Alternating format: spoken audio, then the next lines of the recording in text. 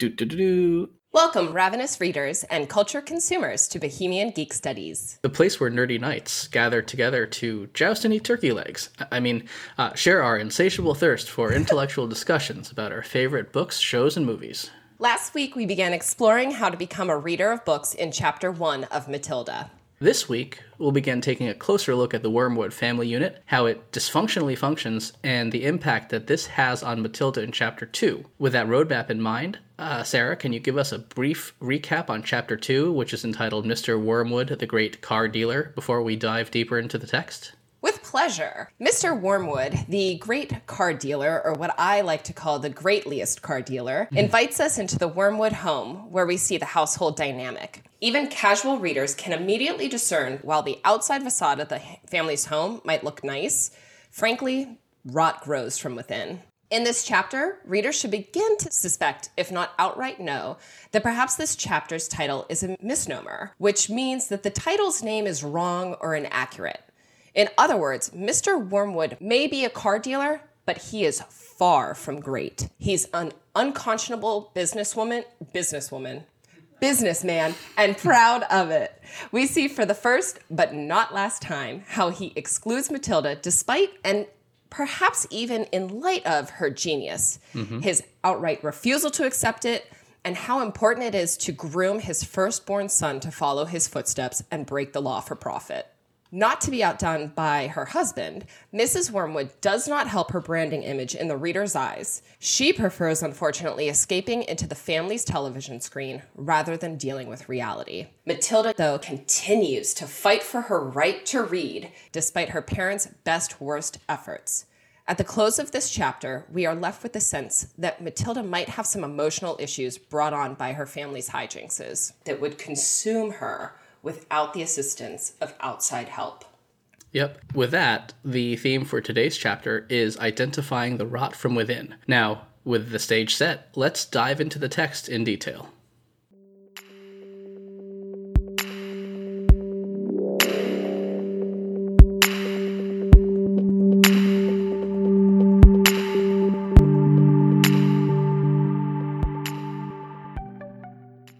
Alright, at the very outset of Chapter 2, we get a peek into Matilda's thoughts on her home. She views the physical structure of it as quite nice. It's a very comfortable place. It's a 3-bedroom piece of real estate with an upstairs floor. The ground floor includes a dining room, living room, and a kitchen. I feel like a realtor. But go ahead, Sarah.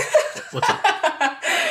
I gotta say, that's perfect. And even despite that lovely description and all of the rooms that are available in the Wormwood home, all that glitters ain't gold, as we quickly realize how Mr. Wormwood provides for his family, because it is not exactly on the up and up. Not at all. Yeah, like the chapter's title, Ronnie D's description of Mr. Wormwood's business practices is really a euphemism. How so?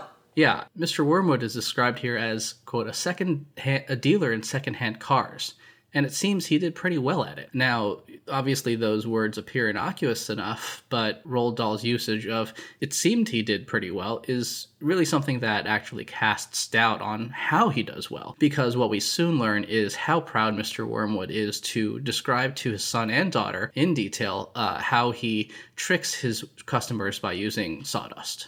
Now, I'm not a mechanic. Can you break down this sawdust trick for our readers, or particular for people who haven't read the book in some time? Absolutely. Now, I am not a mechanic either, but I play one in this podcast. In real life, the sawdust trick does work. Placing sawdust or thick oil in an engine is, in fact, terrible for a car's health in the long run, but it does quiet noisy gears in the short term, which is exactly what Mr. Wormwood wants. The sawdust helps Mr. Wormwood make his customers believe they're purchasing healthy, purring cars that run smoothly by hiding how noisy and clanky they are in light of their age or poor health. And what's amazing is that he's so consistent with this business practice of his that he knows exactly how long the sawdust trick will last, and says that it'll take approximately 100 miles. And 100 miles really isn't that long, but it's prevented him from getting caught this far. And so readers have to be thinking, will it last? And if I had a fancy schmancy infomercial voice, I'd say, continue to find out more, read, because you won't believe what happens next. That's great. You'd be great at infomercials. This is actually really interesting. Now, one point of note that we should talk about, since we in this podcast are deep readers, it's really curious that Matilda tells her father that she doesn't see how sawdust can help him sell secondhand cars. Because actually, Matilda had in fact read a book in which this takes place. Go on. Yeah. So in chapter 1, we got a list of books that Miss Phelps gives Matilda. And one of those books is The Grapes of Wrath. Now, in The Grapes of Wrath, in chapter 7, there's a lovely passage in this vernacular Steinbeckian way of writing from the point of view of a secondhand car salesman taking advantage of the poor farmers. And hit our ears with the pertinent passages, please. Absolutely. So the way it goes is in The Grapes of Wrath, it says, "Listen, Jim, I heard that Chevy's rear end sounds like busting bottles. Squirt in a couple quarts of sawdust. Put some in the gears, too. We gotta move that lemon for $35. Now, maybe Roald Dahl forgot that this was in The Grapes of Wrath. Maybe it was a commonly well-known swindling scheme back in the day that he wouldn't have recognized that crossover. But it's really unlikely that Matilda would have missed that detail, but there it is in the text. So, maybe this is a podcaster flex, huh? Yeah, and let me give a little mental flex right back there. Let's assume that Roald Dahl is being intentional here. Mm-hmm, sure. I mean, after all, he's the author, and each word is, at least theoretically speaking, chosen with care and passed through an editing process prior to publication. Absolutely. So what really is he intending if he does remember this passage from Grapes of Wrath, which he gave a big shout out to in chapter 1? Mm-hmm. One of two things immediately come to mind, for me at least, as possibilities. First, perhaps he's showing savvy readers that even our little heroine has flaws. She, like her father, like her mother, like us from time to time, can't know and can't remember everything. That's certainly one possibility. But this possibility hangs on the assumption that Roald Dahl remembers the contents of Grapes of Wrath, as does Matilda, and as do the readers of Matilda. That's a lot of speculative ifs and maybes, which just isn't that likely in my opinion, since Grapes of Wrath isn't exactly on most young readers' lists, let alone most adult readers' lists. I think the other, stronger possibility is that Matilda is passively aggressively egging her father on to confess to his crimes. Like it or not, she is learning lessons from her father. A father who likes to provoke her into an emotional reaction. So just like how the chapter's title means the opposite, perhaps Matilda's words mean the opposite. She's smart. He's not a great car salesman, and she knows it. She knows and she sees how it can help him move cars quickly because she's legitimately read about this exact scam in one of her books, and she's a sponge. It's all about the emphasis. Read the line in a feigned innocence and you can hear it more clearly. I just don't see how sawdust can help you sell secondhand cars, Daddy. What she actually wants to see is if she can make her father recognize, if not outright confess to a scam. And I'd wager, in light of what we're going to see as we probe the text further in this exact chapter, he likely knows it too. Otherwise, he wouldn't be relying on criminal activities to crow about how successful he is. Sadly, the immediately following sentences signal that the father's rot may have infiltrated Matilda's mind this early and is taking hold of her thought process. Thank you. And, that's a really interesting idea, right? Because even though this is the first time that we hear about this, it's very unlikely that this is the first time an exchange like this has happened between the two of them. And, the following sentences are when Matilda's dad said, "That's because you're an ignorant little twit," the father said. His speech was never very delicate, but Matilda was used to it.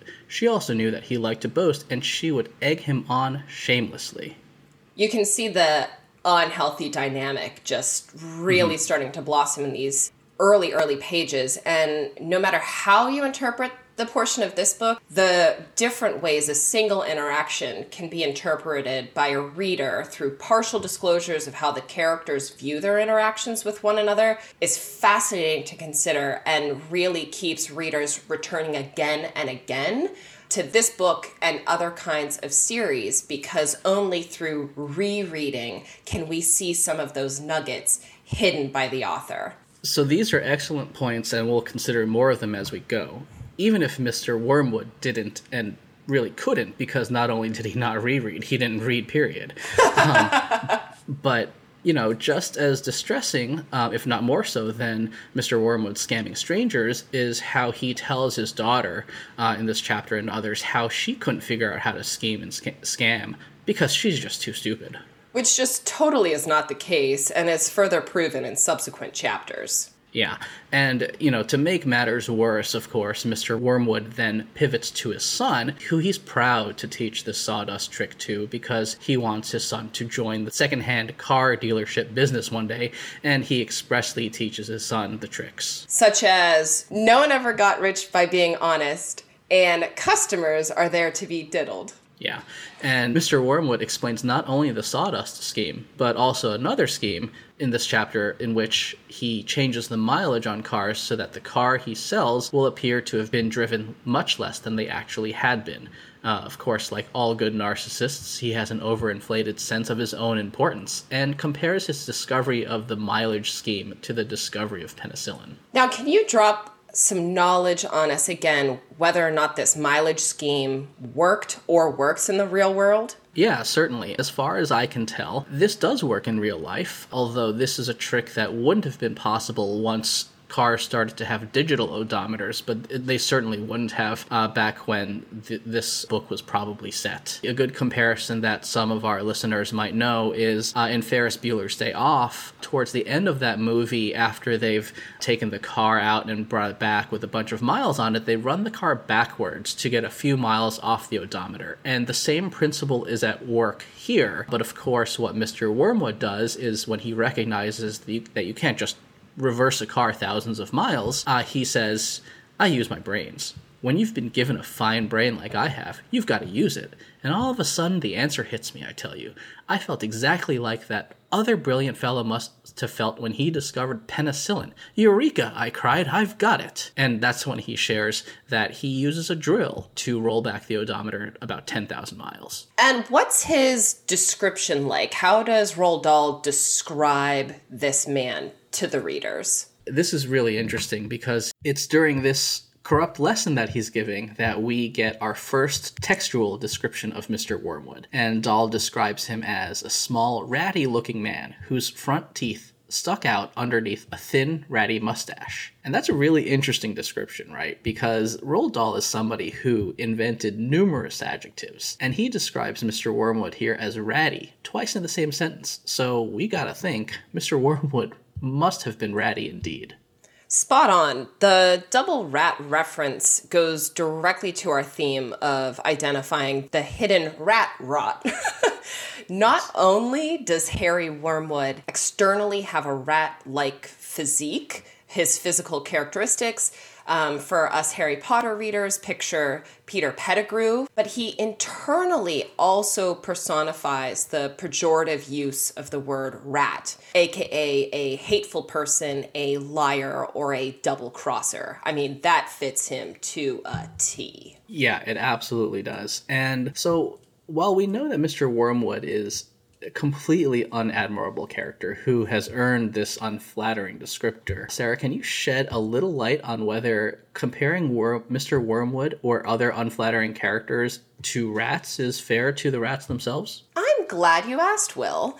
Let's take a short moment to destigmify the noble, albeit tiny beast, aka pet rats. Domestic rats are actually flipping awesome. They're like tiny little dogs with unfurry, albeit creepy tails. And wild rats, which are behaviorally different from domestic rats, actually did not cause the Black Death in Europe during the 14th century, at least according to some current science. So that's like a long-lasting stigma. For a personal story, I had the best rat in the world in college that was assigned to me during a psych class. She gave the softest, tiniest little licks and would take food from my hands and sit on my shoulder or lap when I studied. And I still regret, frankly, not breaking her out of the psychology lab that she lived in, even though this was several years ago and she's since traveled to the Rainbow Bridge. I suppose this episode is dedicated to you, tiny Casanova de Pippin. To be clear, though, we don't want any of you listeners to try and wrangle a wild rat. That's a big no-no. What is a big yes, however, is recognizing that Mr. Wormwood is bad and undeserving of being compared to one of the noblest, tiniest creatures who not only make wonderful pets, but who have helped us humans advance dramatically in the sciences. And that's our little The More You Know. Well said. And, I really love that name. It's a very noble, big name, and I like it. Thank you. No problem. And yeah, with rats, the other book that they'll think about is The Witches, where rats are, not as evil as they are portrayed here. So it seems like, Dahl was aware of this, but Mr. Wormwood was especially ratty. Yep. Let me give one little quick shout out to the book Stargirl. The main protagonist had a fantastic pet rat. So if you're in doubt and if you need a good new read, I highly, highly, highly recommend the book Stargirl. Awesome. Cool. And speaking of going back to The More You Know, Michael, the son here, appears to be fascinated to know more about this corrupt lesson that his father is sharing on how to swindle the car customers, punctuating his father's lecture with short questions and quick words of affirmation that his father just doesn't deserve. Dahl writes, Michael seemed to have inherited his father's love of crookery. Yeah. And we'll dive in deeper to this at the close of the pod when we do a character study on Michael. He's going to be our feature character today. But what I find to be so sad here is that we get to see in real time how mentors, here a father, can corrupt their mentees, here a son. Mr. Wormwood makes it abundantly clear that Michael cannot share his trade secrets with anyone, asking his son, you don't want to put me in the jug, do you? And the jug is another word for jail or prison. So here, the reader gets a tacit admission from Mr. Wormwood, realizing that his actions and the actions that he's encouraging his own flesh and blood to engage in are ones that put them both at risk of being jailed. Yeah, and it's so unfair to the mentee in this situation, right? Because really, what choice does he have? Michael promises not to tell a soul and asks whether this mileage treatment is done to many cars. And of course it is. So, right. And fascinating during this lesson, Mr. Wormwood just basically forgets that Matilda is in the room at all, and she is engaged as a passive listener. And I think that's another reflection here of Roald Dahl recognizing that there are instances in our lives where we may be in a crowded room and people pretend that we don't exist, but that doesn't mean that we don't, or that you're being talked over, but that doesn't stop your ears from remaining on. And so I find this to be really, really fascinating. And so once Mr. Wormwood confides that he drops the mileage to under 10,000 miles for each and every car that comes into his shop, Matilda has decided that she, unlike her brother, cannot remain silent any longer, saying that his actions are just bad and she has had enough, yelling out, "This is even more dishonest than the sawdust. It's disgusting.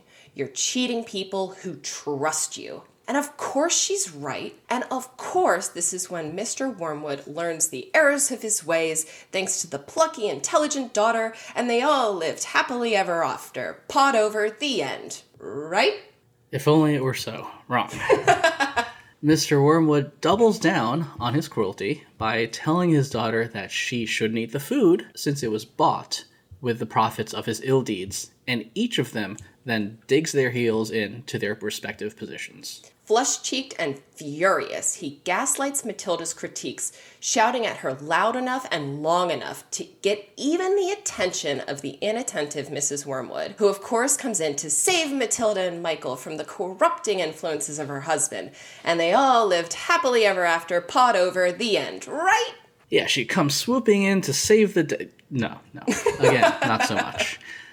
She not only agrees with her husband's position, but she tells the one person in the house who's actively trying to keep the family from a second generation of criminal activity. Mrs. Wormwood tells Matilda that she's got a nerve talking to her father like that, and she should keep her, quote, nasty mouth shut so that the family can watch television in peace. Which just honestly punches me in the gut every time I read that. Yeah, same. Now that both our stomachs are roiling, let's talk about that television time that's so precious to the Wormwoods. Every night the Wormwoods eat TV dinners, which pretty much guarantees that they're not enjoying a healthy diet. And every night the Wormwoods sit around the television and watch programs together, which also pretty much guarantees that they're spending most of their time together in complete silence. Wanting to enjoy a book rather than an American soap opera playing in the background on the television, Matilda asks her mom if she could eat dinner in the dining room, aka the actual room intended for dining by its name, so that she can relax and read her book in peace. Mm-hmm. Now, sensing his daughter is about to gain access to something that brings her joy, in which Mr. Wormwood doesn't gather any joy from at all, Mr. Wormwood then intervenes and sharply proclaims that, quote, supper is a family gathering, and no one leaves the table till it's over. And I'm going to agree with that little slip there. It is a suffering supper time, for sure. Relying on facts, of course, Matilda counters by pointing out significant things like no one's eating at the table, and they're resigned to eating dinners in a, quote, floppy aluminum container with separate compartments for stewed meat, boiled potatoes, and peas that sit on their knees, aka college meals. Maybe appetizing if you're in college and have $5 to your name, but, not appetizing to Matilda. And it's at this time that Matilda's father deflects rhyme and reason to prevent Matilda from accessing her books that we see something shift, possibly for the first time, in Matilda herself. It's when her father says in a soft and dangerous voice, when her father asks, "What's wrong with watching the telly?" Quote, Matilda didn't trust herself to answer him, so she kept quiet. She could feel the anger boiling up inside her. She knew it was wrong to hate her parents like this, but she was finding it very hard not to do. All the reading she had done had given her a view of life that they had never seen. If only they would read a little Dickens or Kipling, they would soon discover there was more to life than cheating people and watching television. And another thing, she resented being told constantly that she was ignorant and stupid when she knew she wasn't. And for us Game of Thrones fans out there, I'm pretty sure she's got a little bit of that Stark wolf's blood in her. Yeah. But frankly, like it or not, this kind of internal dialogue of anger boiling and her wanting to act out and to hurt someone who has hurt her in such a visceral, negative way. Just facts on the table. This shows, like it or not, she is her father's daughter. And we see this happening as that rot is taking hold of her and consuming her thought process. Quote, the anger inside her went on boiling and boiling. As she lay in bed that night, she made a decision. She decided that every time her father or mother was beastly to her, she would get her own back in some way or another. A small victory or two would help her to tolerate their idiocies and would stop her from going crazy. The chapter ends with an explicit command to the reader. Quote, you must remember that she was still hardly 5 years old, and it is not easy for someone as small as that to score points against an all-powerful grown-up. Even so, she was determined to have a go. Her father, and after all that had happened in front of the telly that evening, was first on her list. And I mean, you can hear Arya Stark going, Harry Wormwood, Joffrey, Cersei, Meryn Trant. You can just hear it playing over and over again. Yeah, Arya Stark is right. And like little Arya, she is getting ready to upend that power dynamic. Maybe not quite in the same way that Arya did, but yeah, many reviewers and critics of this book, of which there are many, like as is the case with other Dahl books, seem to miss that Roald Dahl is making this express call to action in his readers, both young and old. We we the readers really must acknowledge that there's this power dynamic between children and grown-ups that exists. And that's really one of the things that I think attracts people to Game of Thrones as well, is that, they see these Stark kids from a young age wrestle with that dynamic and sometimes upend it. Right. With Dahl here, we have to acknowledge that there is this power dynamic, and it's easy to forget when you're the big person with all the power. And of course, it's not just size, it's experience, knowledge of social cues, the power of the purse, it's everything. And this truth is impossible to ignore when you're the little person without access to power. In these last 3 sentences, there's direction to the reader. Older readers, parents, or returning readers like we are reminded of the power they wield and that over whom they rule, what kind of obligations and influences their power wields. There's also kind of a warning buried in there that if you don't treat those younglings whom over you rule, they may be willing to stage an uprising if you do not rule wisely. And the young readers who read this text and may feel isolated or alone or bullied or simply need to feel that they've got a comrade in arms, young readers may be emboldened to stage their own coups in the household if they find that they're not being treated fairly and kindly. Yeah, it's a very subversive thing because he's giving these young readers something to connect with that really is, kind of has this fight the power mentality. Calvin and Hobbes, we mentioned Calvin in the first episode, and he and Matilda have a lot in common here as well. Calvin doesn't face the same type of abuse that Matilda does, but those comic strips are also constantly aware of the power dynamic that exists between Calvin and adults. Calvin, there's no choice but to eat his peas, or get in the bath, or go to school. It's just what's done, and to the powerless, there's no ability to appeal or argue. They just have to do it. And whether or not there's a good underlying reason isn't the point at all. The point is that it's a matter of perspective here. Right. And I think with that, we have closed out chapter 2 and should now focus on Michael and consider whether or not he's powerful or powerless.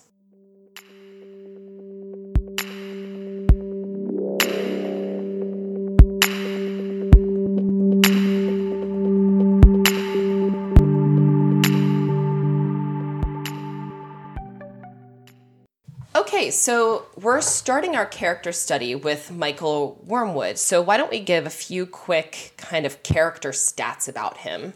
Mm-hmm. He's the older brother, he's the firstborn, and he's 10 years old. So he's right at the age where he certainly, if we're in the world of Harry Potter, would have manifested his magic. And he's 1 year away from ideally receiving his owl letter.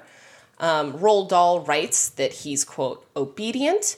In subsequent chapters that we'll be covering, we see him struggle a little bit, certainly more than Matilda, when it comes to writing numbers down when talking about the money and the cars that his father is selling during a kind of early business lesson, if you will. But he crouches over his pad and pen and writes carefully. So you can see, though he lacks his sister's almost immediate, easy finesse with things, he's dedicated to the process. Roald Dahl also refers to Michael beginning as early as chapter 1 as, quote, perfectly normal, which reminds me very much of the chapter 1 description of the Dursleys' household, quote, they're perfectly normal, thank you very much. It's a nice, quick way for the author to establish there's what's to be expected, which is Michael, and then there's the extraordinary, which is Matilda. Right. It's almost like Michael's like the control test subject, right? He's the normal one. He's kind of this baseline. And you're I totally see what you're saying, right? Because when he's writing numbers slowly and carefully, he's being deliberate. And it's not like he's dumb, but it's also not like he's Matilda at the same time. And so he's just this kind of like average character. Yep. I really liked your point too. I think what we should address now from the powerless perspective, Roald Dahl writes and describes Michael as young, normal, and yet seems to almost imply and states in blunt terms that Michael seemed to have acquired his father's love of crookery and crime. But like you were alluding to, Will, does Michael even have a chance to fight back? I mean, isn't there, I think, if we put on our tinfoil hat and we pretend as if we're a member of the Wormwood household, he was alone in that household before Matilda for the first 5 years of his life. If we see how Harry Wormwood is handling Matilda as the youngest girl, are we to assume that just because of the gender disparity, there's this stark difference? Or perhaps did Michael have to absorb all of that hatred for the first 5 years of his life? Yeah, I think you're totally right, because kind of like earlier in this chapter where we talked about the verbal combat between Mr. Wormwood and Matilda and how it probably wasn't the first time that happened. You're right. It's also very likely, very probable, in fact, that Mr. Wormwood was treating Michael the same way that he treated Matilda. And unfortunately, Michael, being a perfectly normal son, is not going to be a kid who could have pushed back. And so there's really the potential that there was a kind of a coping mechanism or a compensation mechanism from Michael, and that being,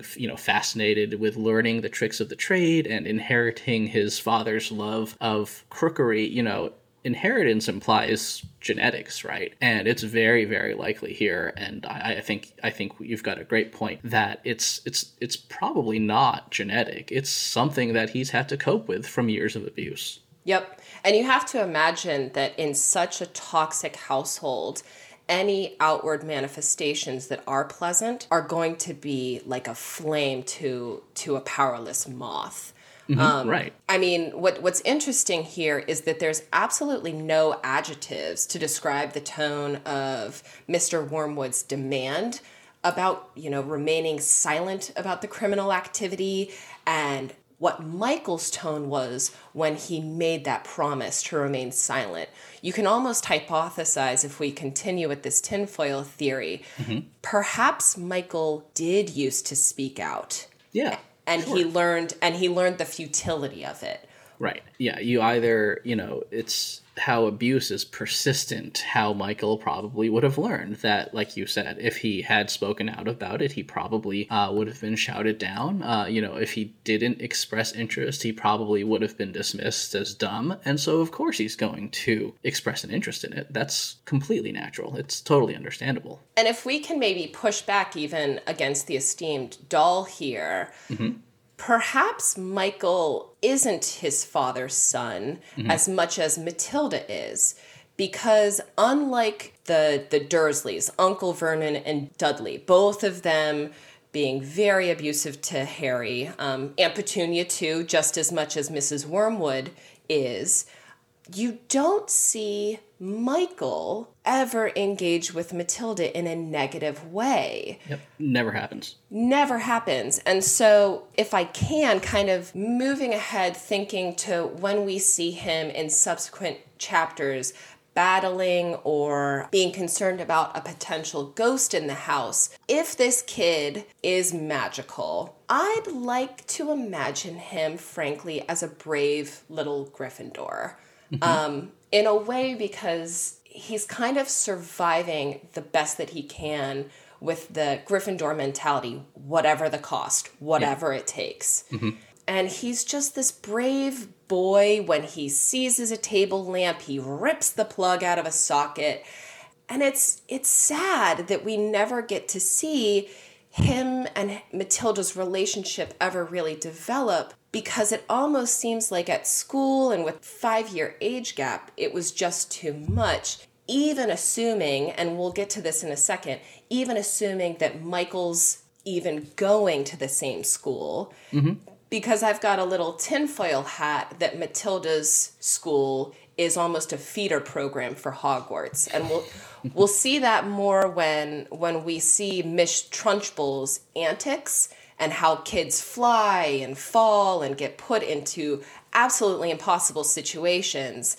interestingly, while we hear of Michael in and out of the chapters for about the first 6 chapters, after that, it's nothing. We hear nothing about Michael until the very end.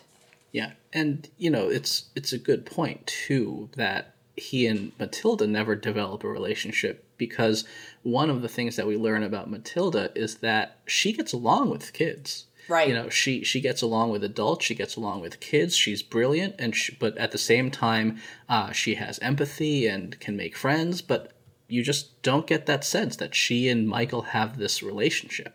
You wonder sometimes, at least in chapter 5, for example, what, if anything, Michael said or did when he went off to school on his own and Matilda was left alone. This kind of jumps ahead a little bit, but since we're exploring Michael, it's important for us to look at this pertinent quote from chapter 5 about Matilda specifically. Quote, "She always had to stay alone on weekday afternoons, and whenever she was told to shut up, she had to shut up." If I had a magic wand, I would love a chance to peer into Michael's head, just like I wish I had a magic wand to peer into Snape's head a little bit earlier, to see the internal machinations of what is going on and how he's trying to survive what just has to be an awful home life. Yeah, and there's no way that it's so unpleasant for Matilda and it's some idyllic situation for Michael too, right? It's got to be terrible. It's got to be hell for both of them. Yep. And since we've been a little bit pragmatic Peggy and doom and gloom, I'd like to maybe leave it with a nice, more optimistic quote before we get to the very end of the story, because Michael, I think, is a little bit of a dreamer. When his father walks into the house, very boisterously loud and eruptive in chapter 6, we see Michael, quote, "The sun was looking directly ahead out of the window, stuffing himself with bread and peanut butter and strawberry jam." He just sounds like someone like Matilda who is ready to leave the nest at way too early of an age. Mm-hmm. Yeah, and we talked a little before about how he seemed to inherited his father's love of being a crook and flim-flam and all that. But, if that's just a coping mechanism and we see this passage here, you're right. Maybe we do have some cause to be optimistic that once Michael does get a little bit older and does get a little more independence, that he can flex his wings a little bit and fly away. Yep. For any of you readers who are maybe pushing back, understandably so, in light of Dahl's language and in light of Michael's apparent support and endorsement of the father, we actually even see this in Matilda later when Miss Trunchbull is screaming at Matilda in Miss Honey's class that her father was a crook, thief, and robber, when an engine of a car, which was filled with sawdust, inevitably fell out of the car and broke the car. It's there that Matilda, who we know for a fact, loathes, hates her father, says he's clever at his business. So to say that just because Michael is flattering a father figure doesn't necessarily mean, for better or worse, that there's endorsement of the father. Right. Absolutely. Yeah, we always have to keep that dynamic in mind. And also, that's a great point that Matilda does defend her father later in the story. So I think maybe, since we don't want to spoil necessarily the book's ending, maybe now would be a good place for us to leave with the thoughts to think on. Yeah, sure. And so we have been talking a lot in this episode about power dynamics and relationships. And so the first thing that we want to leave you with, the first question is, what are some of your most meaningful power dynamics and relationships? And what role, if you have, siblings and family members, what role did they play in those? And to end on a positive note, and for a little bit of self-promotion, we want you to be a role model for other people who are looking like you are for a place for bibliophiles to come and really enjoy turning pages of books and deeply explore them together. So please let them know, please spread the word that you can now officially find us and subscribe to Bohemian Geek Studies on Spotify, on Stitcher, Apple, and perhaps some other places as well. We'll be posting updates on Twitter. You can find us Geek Studies, and Instagram, Bohemian Geek Studies, to stay abreast with upcoming podcasts and more news. So please keep sharing your stories and pictures by tagging Bohemian Geek Studies on Twitter and Instagram. Wands up, and keep those pages turning. Yep, wands up. Sweet.